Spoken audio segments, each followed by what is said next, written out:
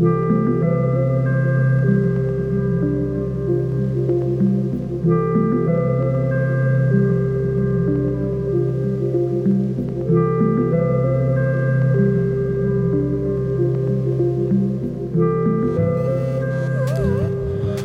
everyone, welcome to the second episode of The Deerhorn. I'm your host Jay Ryan, and this is a See It Lombard podcast for the curious and committed. First off, I just wanted to say thanks to everyone that took the time to listen to episode 1. I've got a lot of great feedback, and a lot more people listen than I thought would, so thank you so much for that. I also wanted to give a shout out to Tim Held from Podular Modcast. He gave a shout out to the pod on his show, and also Kyle Swisher from Source of Uncertainty for giving this a shout out on the end of his. That means a lot, guys, and I've had some people reach out and say that they found this through your guys' podcast, so I really appreciate it. Another person I wanted to thank was Claude from Def Esoterica, which is an experimental music magazine. The day episode 1 was released, he took the time to post about it on Lines and Muff Wiggler and even his Twitter account. And there's been a lot of great conversations, suggestions, and feedback on those threads. So thanks for doing that, Claude, and I hope they stay active as the episodes grow here. In Seattle Lombard news, some of you may have seen the Coco Quantus 2 has been updated. The center section now has drilled holes versus this resiny glass that it used to have. I wasn't crazy about the look when I first seen pictures, but some people have got them in their hands now, and I've seen the lights going in patches, and it looks pretty sweet, and it's nice to see a little update there. In personal news, I bought a Stuber. It hasn't arrived yet, but that's the Din Datin Dudero stereo filter. I really don't know much about it other than that, and I was a little bit nervous spending that much money on something I don't understand, but up to this point I haven't had any Seattle Lombard instruments disappoint me. If any of you are familiar with Matt Daniels, he has an Instagram page that is fantastic, and he does a lot with Seattle Lombard instruments. He has a Stuber, so I reached out to him and asked for some insights of what he's discovered in his time so far, and he shared some notes with me, so hopefully that'll help me dive in once it gets here. And today on the show we have Mattis Henke of the recording project Noctopolis. I found him on Instagram doing some great work with Seattle Lombard and other instruments well before this podcast even started, and he was one of the first people I reached out to have a conversation. I think at this point he has all of the Seattle Lombard family besides for a Quatrax. So he has a Sidrax, a Tetrax, a Deerhorn, a Coco, and a Plum. And he does fantastic live jams with all of these and manages to play them all at once. It's pretty impressive. I have no idea how he does it, but he makes beautiful work, and it's really a treat to see. And if you do want to see it, you can check him out on Instagram. But also he runs a great YouTube page called Noctopolis Music, and there's tons and tons of jams there with lots of Seattle Lombard and the rest of his esoteric gear. He has a full-length album out called Malacandra, and we talk about that a little bit in this episode. Since this episode's been recorded, he's also released 2 singles, which you can find on the Noctopolis Bandcamp, and I believe his follow-up album will be out very soon. We talk about his time drumming in an orchestra, getting into early industrial music, hearing a recording you made played back for the first time, and skipping Eurorack to jump right into CL. So with that, let's take a quick listen to his song Uphill off the album Malacandra and jump right into our chat.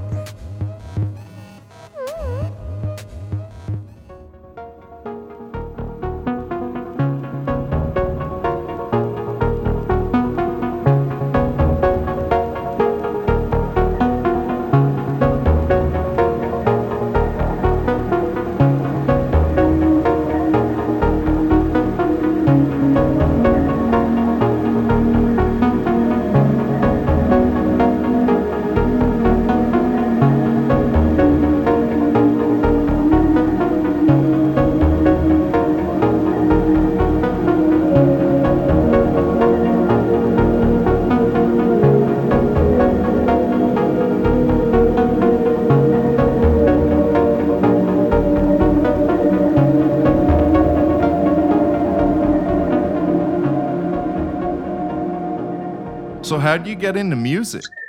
I think I've been into music all my life. I were drumming on cookie jars and stuff at the age of 3 or something. And I started writing songs at about 10 years old. That was when I discovered pop music and a lot of synth pop in the 80s. So like what bands were you into? I think it was Human League.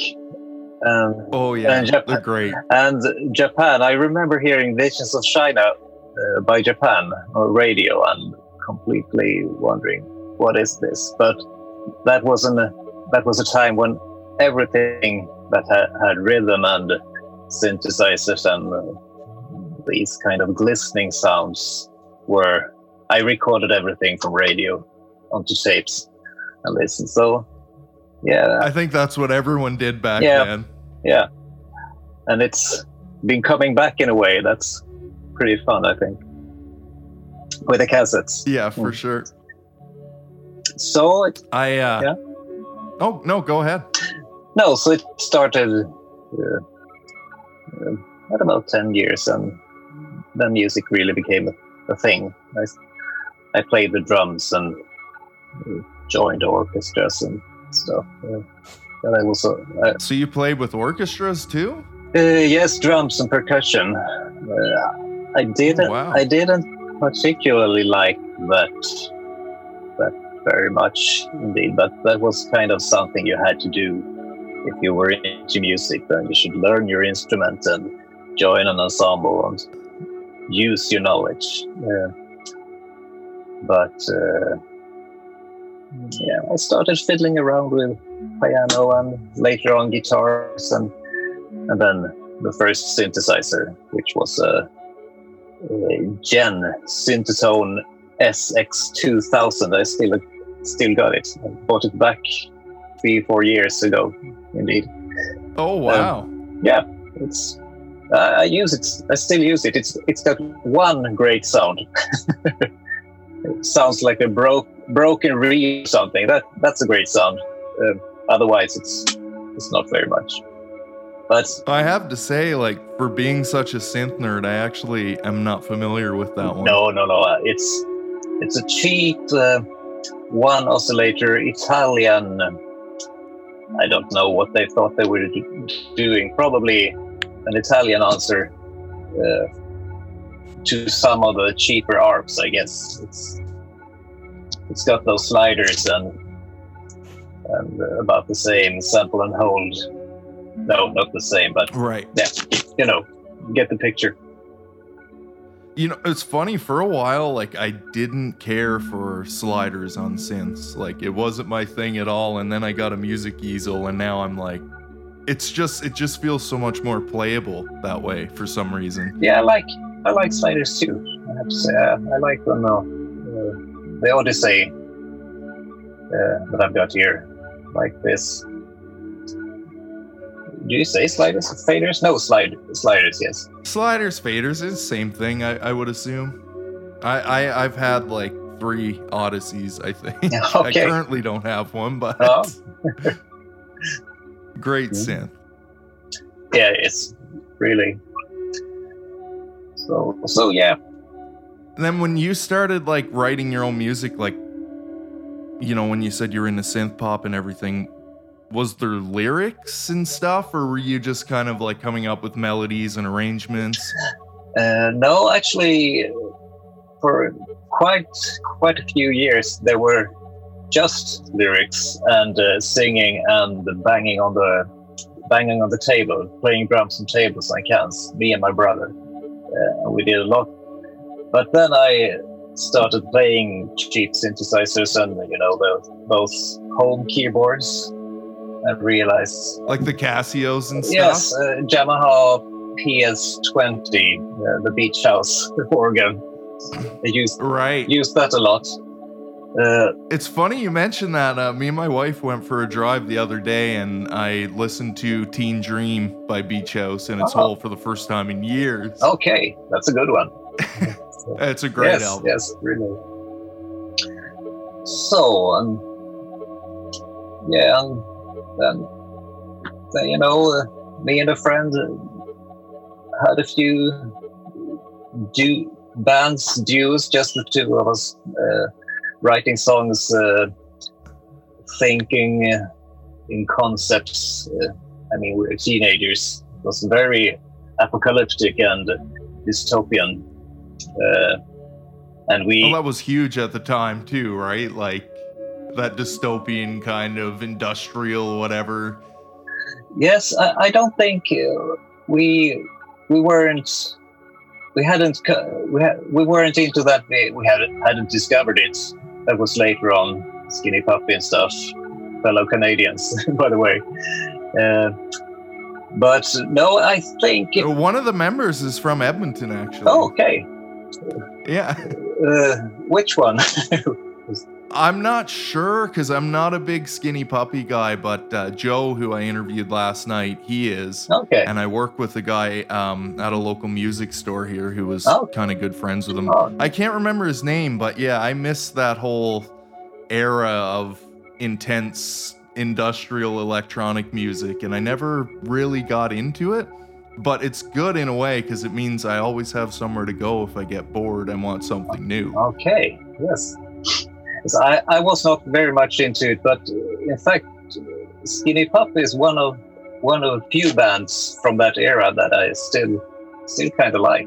I like the singer's, what is his name? Ogre, I think. Doing pretty good stuff nowadays too. But I think the songwriting in the 80s, that was much about nuclear threats. I think that was what we were on about. I had a phase where I got really into like minimal synth or minimal wave, and I found this band called Oppenheimer Analysis, I think it is. Are you familiar with them? No, I never heard of. Yeah, that was kind of their whole deal. I think one of the members was like actually worked for NASA or something, and then they made this, weird minimal synth stuff with lyrics that were all about the future and Yes. But have you been into synthesizer music mostly, or what's your story? I was I was a late bloomer, so I started kind of like you. I started playing a little bit of everything and writing when I was young, and I kind of did the singer-songwriter thing. I played in bars and whatever, and I was like all against electronic music, one of those stubborn people that's like, it's not real instruments or whatever. Right. And my friend worked at a music store, and he was like showing me some stuff on a microKORG. Okay. So this would have been about 10 years ago for me. Okay. And I wasn't into electronic music, but at the time I was making good money, and I'm like, I'll buy this just to fool around with it. And I did. Yeah. And then I started reading a magazine because I just played the presets. And I started reading a magazine that kind of broke down what synthesis was into, the functional blocks like oscillator, envelope, filter, whatever. Yes. And started making my own patches, and then that was it. I bought a Moog, and then it just didn't stop. Okay. But yeah. So you got that first synth, you played in an orchestra a little bit, and then how did that story keep unfolding? Well, there was the high school years. I think that's high school from 16 to 19, those later teenage years. We had quite a few bands. I was most often the drummer, and we learned to use 8-channel studios. We had a music teacher who let us pay a little and be in his home studio, and we basically learned how to record our own music that way. Such a huge moment, hey? Yes, it was a revelation, really. I remember Saturdays, we bought 6 hours of studio time at his place. And then it was about just getting as much done as possible these hours, and then recording it down to a tape and returning home and lying on bed with the headphones on. We just did this. It's amazing. We did. Yes, we did it. Yes, yeah, yes. Like... So that's from there it kind of grew, and we were not into synth music. It was much indie rock. This was the early 90s, so we were quite much into that. And then I discovered Nine Inch Nails, Faith No More, and those kind of bands. And at the same time, I listened a lot to arty pop, like Peter Gabriel, Kate Bush, David Sylvian was a big favorite, still is, in fact. And that got me into sampling. So I did not play very much synthesizers, and certainly not analog synthesizers, because those digital workstations came, and they were the hottest things back then. But I liked sampling, so I think in a way that's how I got more into the electronic stuff and the instrumental stuff that I've been doing on and off since, in parallel with the songwriting. Right. So do you still write, like, pop songs or anything, or you just do your more kind of experimental or electronic stuff? No, in fact, the experimental stuff, I don't think it's that experimental, I have to say, but the more improvised stuff, it's just been a few years, maybe 2 years. I've been writing instrumental music, trying to, what everybody does, writing music for films not existing, that writing for a narrative in a way. And that's been very DAW-based, and acoustic instruments as well, acoustic percussion and stuff. But I think there's a little bit of that on your most recent album, right? Yes, maybe. Like a little bit of acoustic? Yeah, it might be. It might be some acoustic stuff going into the Coca Quantus, at least. Well, that makes sense. And there might be a saxophone somewhere.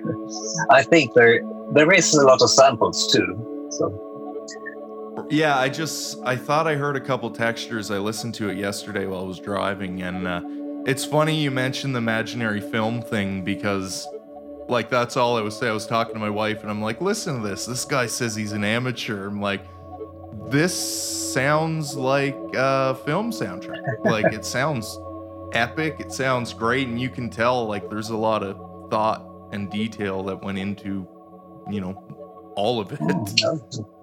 Thank you. I still find it... Yeah, no, it's good stuff, man. It really is. Yeah, thanks. I still find it funny that you that you say that. But I'm happy to hear it. I think the thing is, everyone does their thing, and you're gonna be your own worst critic or whatever. But at the end of the day, like, everybody likes something. So yeah, of course. So, did you have a phase with like Eurorack or anything? No, I've never been into. I've tried VCV Rack, the virtual Euro, but I don't think my mind doesn't work in a way that's. I don't click with Eurorack, and I wish maybe one day. But I'm a bit surprised actually that Seat Lombard is such a thing, and that I kind of get it in a way, because I find Eurorack and the DAW-based counterparts like PCV, Rack, or Reactor, I've never gotten to it. I think I'm a bit lazy to learn, and I think it's very logical, and I like to play things. I'm a drummer, and I think I'm pretty good at programming drums and playing drums, but it's the most boring thing to programming drums and songs. So I think what I like about analog synthesizers and the Seat Lombard stuff is the instant playability and the tactile, the feeling, the wood, the cables. Even the smell. Even the smell, yes. Actually doing something. And I know Eurorack is about the same thing, but I think it's a bit too complicated for me yet. So I've never really I've tried a few PCV rack patches, but then again, that was when I still were more into songs, and then I came across the Lyra 8s, and from there, nothing was actually. So was that kind of the first like esoteric piece you got, the Lyra 8? Yes, I think when I got the MS-20 Mini and then the Audi, that was getting back into analog and rediscovering, it's actually very fun to play synthesizers, to turn the knobs, use the sliders, and so. And then I think I started watching Sonic State, I think it was, and Nick Butt tested a Lyra 8, and Mr. PWM. Yes, and it looked amazing, and I didn't have a clue about what it was, but I liked the sound, and I became an addict for YouTube videos on the Lyra, and eventually I got one, which I still have and use a lot. So I think that was the gateway to the more esoteric stuff, if you'd call it that. Because I think, one of the things you brought up, like one of the similarities there is that it too is designed to be like played, right? Yes. Like that instrument's all about playing, like. Yes, or even tuning each sensor. Have you tried the Lyra? No. I have not. No? I've definitely went down the YouTube rabbit hole on it that you've talked about. Yes. And it's on my curiosity list, but at the moment I'm still a little too addicted to Peter's instruments. Yes. And I think they do you say that? Complement each other. Is that correct? Yes.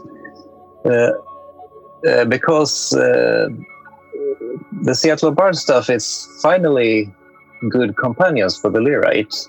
They kind of match the intensity of it, because the Lyra has such a significant sound, so it easily took over every song I tried it on, but I think it's good company with the Seat Lombard stuff. So, yeah. So how did Seat Lombard come on your radar? Like, what did you first see or hear that you were like, I have to look into this? I think I saw an advert for a used Tefax organ, and now I realized that it was very cheap, and so I was about, should I? No, I haven't got the money, and I don't really know what it is, but it looks fantastic. So I started checking it out on YouTube, and there was this user who's gone now, Smog Filter, I think the name was, of that account, who had a lot of tip tracks and seed tracks and lots of Seat Lombard videos. Noisy ones, really. So that was Not actually my kind of music, but still I was very intrigued. Uh, and then I got into the field kit and the field kit effects. I don't remember how I learned about those, but then I ended up on Heinbach's channel. Everyone ends up there eventually. Yes. And I heard the track Resolution that he did for when his father passed away. And it was just such a beautiful piece of music made mainly with Coco Quantus, I think, and maybe there was some other Seattle instruments too. And then I realized, oh, they may sound beautiful, they may sound harmonic, but they still got that broken, quirky quality. And they are not cheap, so I just maybe one day, don't know. But I was just gonna say, like, the thing with them though, like, because I hear that come up a lot, especially when you're unsure of exactly what it does. You know, there's not really a manual or anything for any of them. The price is a little scary, but what I like versus Eurorack is every time you get a new piece, it's not a new module, it's a new instrument. Yes. It's a complete, you know what I mean? It's like a whole synth world on its own. And, you know, like I've seen lately, a lot of your work is running all of them together. Yes. But I love too that you can just pull out the Tetrax or the Coco Quantus and run anything into it or use it to control anything, and still, you know, it's got a whole new purpose then. Yes, exactly. That's the wonderful thing. I think they are almost every instrument that I've come across is pretty self-contained. I think maybe that's what has scared me from Eurorack. It seems like that it takes a lot of building, a lot of consideration, knowing what you're doing, and it seems to be quite a lot of money going into the Eurorack rabbit hole too. That's unless you're lazy like me. I just bought a make noise system and stuck with it. And to me, I kind of like, I've tried, you know, branching out every now and then. I keep coming back to it because it's self-contained. I think of it as an instrument versus, you know, like a custom modular system or something. Oh, that's great. And that helps. But yeah, at the end of the day, it's still a very different thing. And like you said, the tactility and immediacy of the Seattle Lombard stuff is exactly, I think, what draws a lot of people to it. Yes, I think so. You play the Butler easel too, don't you? I do, yeah. That's really something. It's another great instrument, and plays very well with the Seattle Lombard too. I figured. Yes. What did you get first from Seattle Lombard? Was it the Coco Quantus after that Heimbach video? I watched quite a lot of Heimbach videos, and the Coco Quantus was the first one. I think I considered the Sidrax too, because I think R. Benny had a few tracks using the Sidrax that were very beautiful. But eventually I sold quite a lot of stuff too for the Coco Quantus. I think that's just half a year since November, I think. Okay. And the wonderful thing is that I kind of clicked with it immediately, and I mean, I was a bit worried if I would understand or be able to use it at all, but I think it's very intuitive, and of course Heimbach is a good teacher too, so there was stuff to watch, and I started reading a lot, every thread, every Seattle Lombard thread on Muff Wiggler and so on. So yeah, the Coco Quantus was the first one. And then what happened? Then you know what happened. And we're all going that way. Then I made a lot of loops, sounds, tracks. Started to use those in the. A lot of those tracks ended up on Malakandra. I still assemble the music in the DAW. But after a while, I started thinking, but Plumbutter, I wonder what it could do, and if. What can it do? Yeah, exactly. Oh yeah, and then it's been down the rabbit hole completely. So Plumbutter, and later on a Seedrax, and now just a few days ago I received the deer horn from Patchpoint. It seems like You got a beautiful build too. Yes. It looks so good. Yes, I think so. It was a real beauty. That's kind of random. You don't know where. I ordered the Coco Quantus and the deer horn. I ordered from Patchpoint in Berlin. The Seedrax and the Plumbutter I've got used from other guys in Sweden and Germany. But you never know exactly what to get when you're put in order, so it's kind of a surprise. I think the deer horn is a real beauty. Yes. Part of the fun too, I think, right, is like when the mail comes, you're like, oh boy. Yes, and I mean it's the child inside has a great time with those colors, the smell, the colorful cables. So I think, yeah, it's something basic.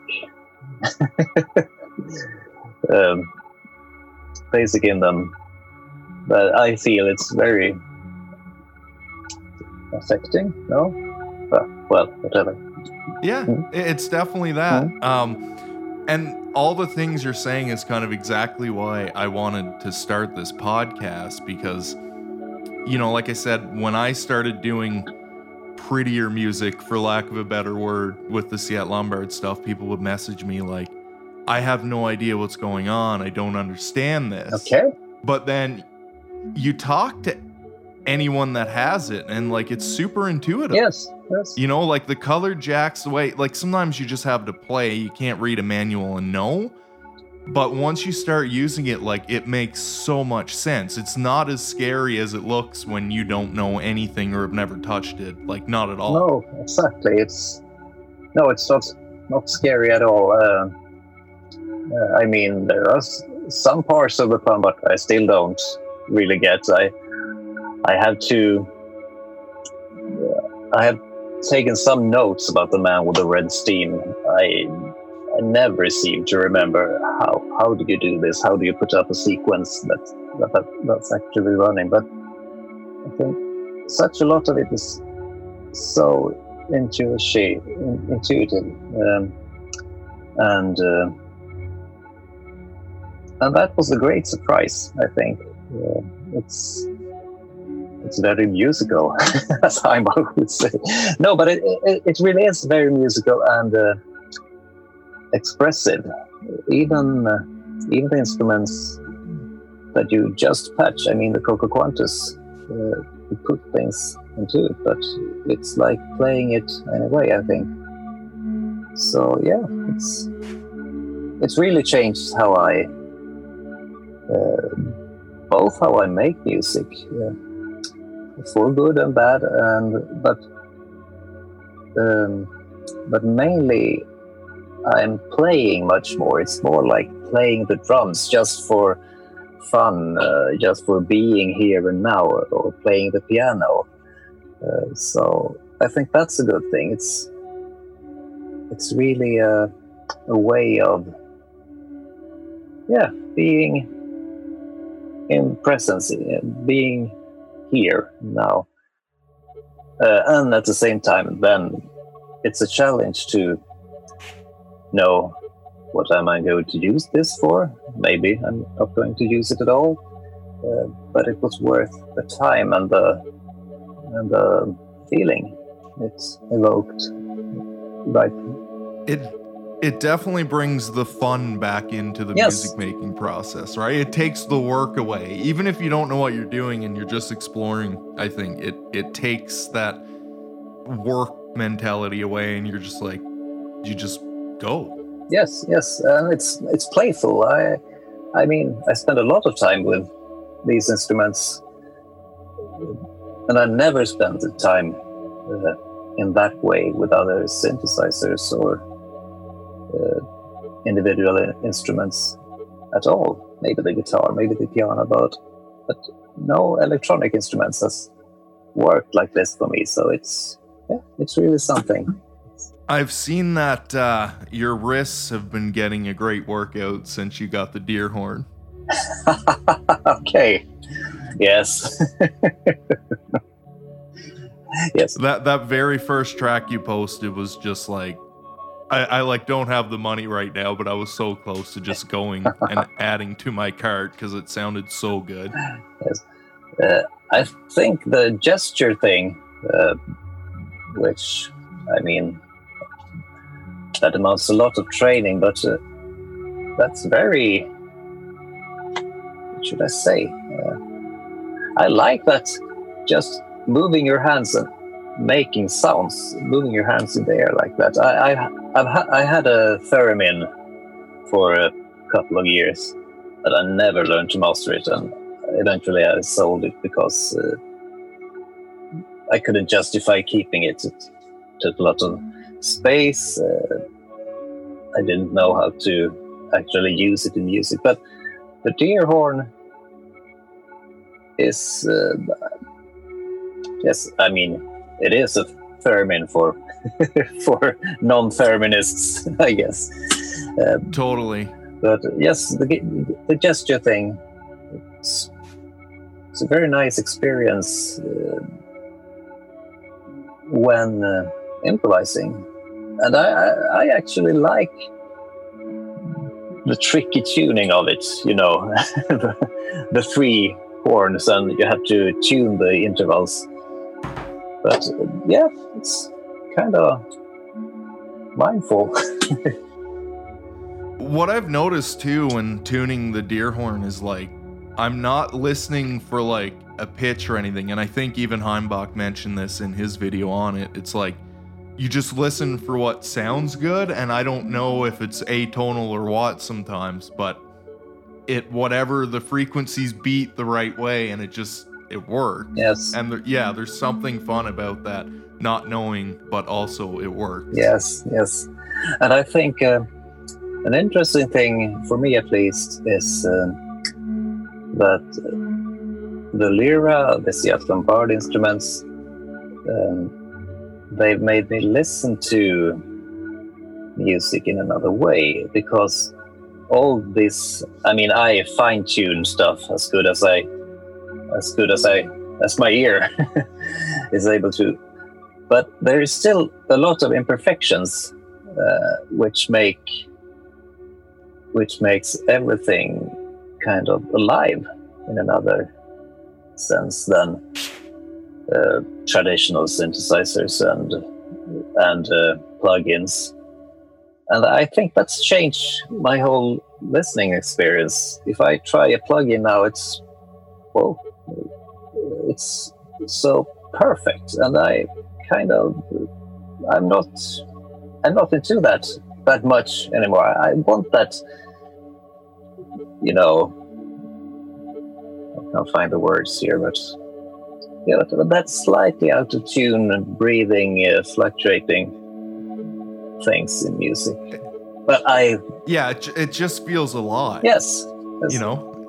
So I think we're getting pretty close to time here, but before we go, would you mind just talking a little bit about your most recent album? I know there's a little bit of a story to it and whatever, and just tell us a little bit about your most recent album and perhaps what's to follow. It's called Malacandra, and that's the word for the planet Mars. Mars or March? Mars, right? Mars. Yes, Mars. an old science fiction story written by C.S. Lewis, the guy with the Narnia books. I was very much into fantasy at a younger age, and that's still a big nostalgic thing for me. So I made a lot of music for those books and the Tolkien stuff, and maybe not to tell the story, but to have something to have that narrative and try to express different themes and sceneries in music. And that's important to me overall, I think, if we're talking ambient music and instrumental music, electronic stuff, it's important when I listen to things that I feel that it's got some kind of story, movement. And I listened yesterday to R. Benny's latest album, Natural Fiction, and I think that's something is happening over time, and you're brought on a journey. And I think I use those concepts, those made-up stories, fiction stuff, to have a framework, so I don't end up doing the same thing all over. Maybe it sounds like that anyway, but so Malacandra is kind of a music for the book Out of the Silent Planet, but it's just loosely connected to the themes. It's more like a framework, a feeling. I liked that novel very much when I was younger. It's very colorful, and I thought that old science fiction thing worked well with the lyra and the Seat Lombard came that I got halfway into recording it. So that's kind of a transition between the older instrumental stuff I've done before and the more exploring things I'm busy with now. So yeah, and I'm working on a what do you call it? Like a follow-up yes, album? Yes, or? Follow-up. I'm working on a follow-up album. I think that will be more of both light and shade. And the challenge is I still want to use a couple of acoustic sounds, and I still make it in the DAW, but there will be much more of the Seat Lombard instruments used, because that's mainly what I do these days. So I'm working on it. Summer is coming, vacation, so hopefully I'll get things done. Your YouTube channel, is that Noctopolis Music? Is that what it is? That's right. Yeah. So that's a good place for people to check out what you're doing with your collection of Seat Lombard in the meantime as well. Yes, I guess so. Yeah. All right. Well, I think that about does it. I could probably talk to you forever. Probably, yeah. It was very nice talking to you. Yeah, thank you so much for doing this. Thank you. And maybe if all goes well, we'll get you back again after the summer vacation and the follow-up album comes out. Yeah. Thank you for having me. Very fun to talk about this stuff. There's not a lot of people around in Uppsala or in Sweden, I think, using this stuff. So it's good to have fellow addicts.